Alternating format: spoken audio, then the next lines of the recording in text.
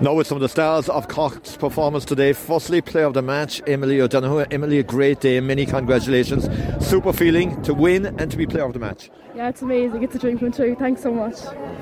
Tough game out there, you started so well, but Waterford really came back at you. Yeah, they really came back. It was such a tight game in the end, but we always knew they were going to come back close and it was going to be such a close match.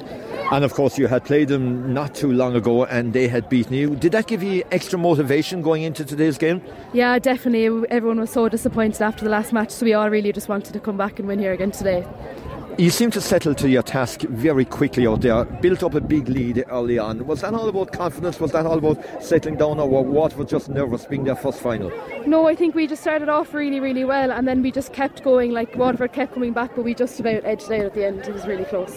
The goalkeeper on the Cork team, Chloe Lane from Castlemartyr. Chloe, you had a quiet opening 15 or 20 minutes because the forwards seemed to be on top, but then all changed. It got busy towards half time. Yeah, no, Waterford, they had the wind at the back, so they tended to take a few long shots, and look, they were going in and around the square and stuff, but luckily ourselves in the backs were able to deal with them, just keep them out.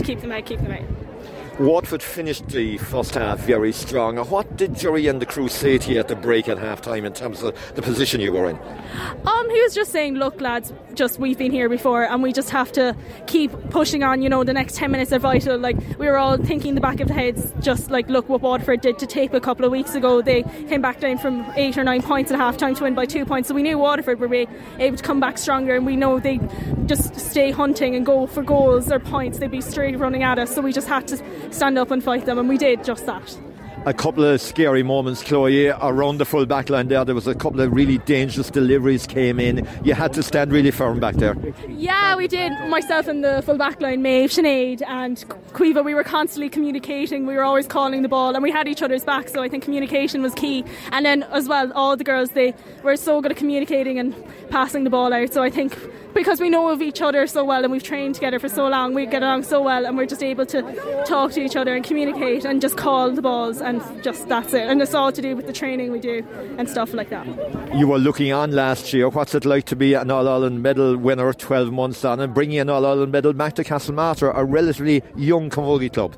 It's great just because I was always one of the girls looking up to the role models like Amy, Morgan, Liz Hayes and Ali, and I always wanted to be one of them, so hopefully if I can inspire the younger girls to keep at it, stick at it, it'd be great. Just Castlemartyr, it's the younger, especially the younger end, is developing hugely. We've loads of young numbers, and just hopefully if they can be inspired to stick at it by the likes of me and Kieran, we'd be more than happy to do that. Congratulations, well done today, and enjoy the celebrations, Chloe. Thanks very much, Dan, appreciate it. Well, we're going to go to the lady now that's going bringing the cup back this evening to Cork, the team captain, Sinead Hawley from Sarsfields. How does it feel, Sinead? Oh, it feels unreal. I have no words, to be honest. It's an absolutely amazing achievement. I know we won the under 16 last year and they won the minor last year, but to come back this year and do it all again, it's an absolutely phenomenal achievement for each one of the girls here today. It's very difficult to do it back-to-back years because it's really tough competition, really competitive. Yeah, no, to be fair, we were out most weekends. I think we only had a break one weekend whenever a match got cancelled due to Tipperary down there, but we came back, and each weekend, I know it was tough, but we fought on and we trained each week twice, and we just gave it our all each training, and then at the matches at the weekend, and we came out on top here today. Lovely feeling here, family and friends and club mates together celebrating. It's a magnificent feeling after winning an All-Ireland final. Yeah, no, it's an absolutely amazing achievement, and to all the fans here today, thank you so much. But yeah, no, it's an absolutely phenomenal achievement for each of us, and I'm so proud of each one of the girls and everyone here today.